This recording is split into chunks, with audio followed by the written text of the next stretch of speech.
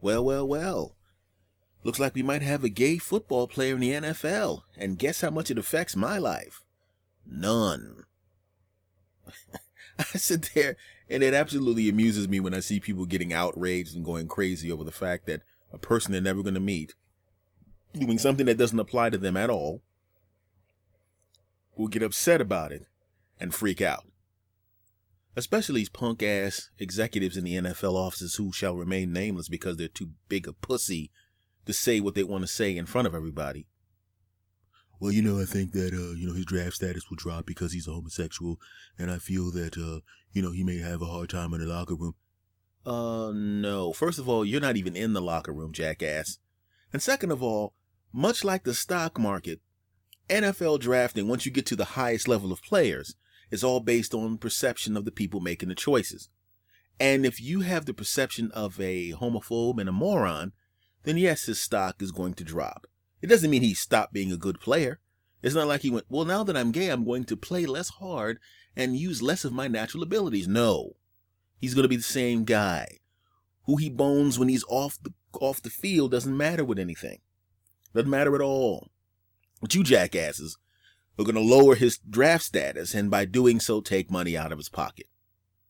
Now I see a lot of, I tweeted the other day, I tweeted something about it. I forgot. I tweet a lot from, I turn on the thing and I tweet something and I turn it off and go about what I'm doing. So I don't even remember what the hell the tweet was. But somebody said to me, man, why are you still talking about that? And I'm sitting there going, it's in the news and I write comedy for a living and I podcast. So I tend to talk about shit that's happening. Call me crazy. It's part of my fucking job. Why are you still talking about it? I'm talking about it because I feel like talking about it. And also because I don't like people getting stepped on. That's why I'm talking about it. It's important because anytime a large group or a group of people in power oppress somebody because they're different, it affects everybody. You just see them affecting this guy because it's out in the open. But that mindset, as long as it exists, will affect you. You might not even know that it's affecting you. You might not even know how, but it is. Because if they can lower this guy's draft status because of their perception of who he is, a perception that doesn't exist in I shouldn't say it, a perception that doesn't have any basis in reality. If they can do that and take money out of this cat's pocket because of that, you don't think they could do that to you?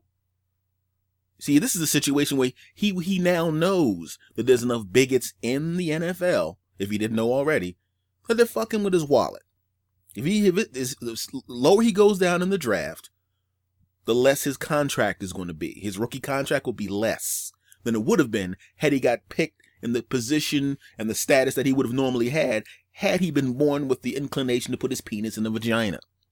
But because he chooses to put his penis in to someone of the same sex, and I shouldn't even say choose, I think people are born gay, because everybody I know that is gay was always gay. There was no light switch that went off and goes, had some pussy. I think I'm gonna bang dudes now. Nope, didn't work that way. They were always gay.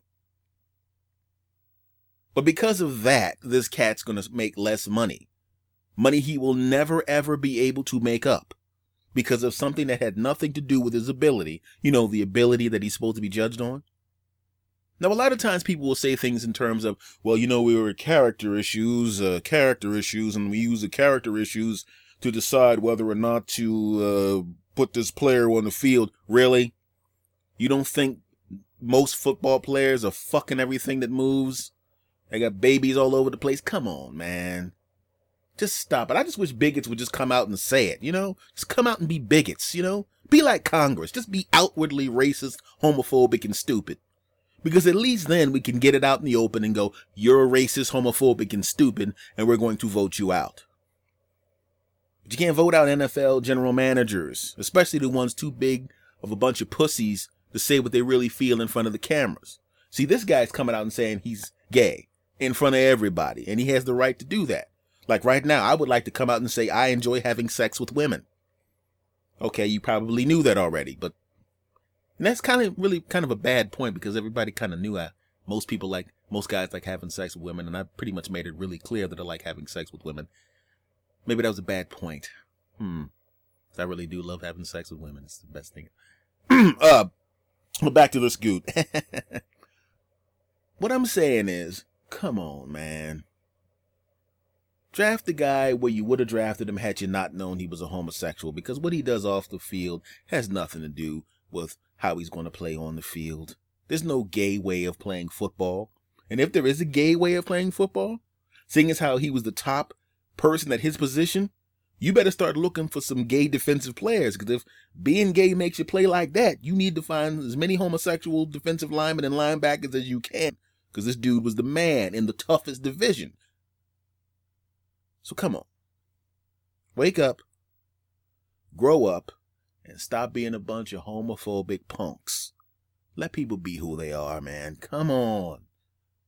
It's 2014. Not 1414.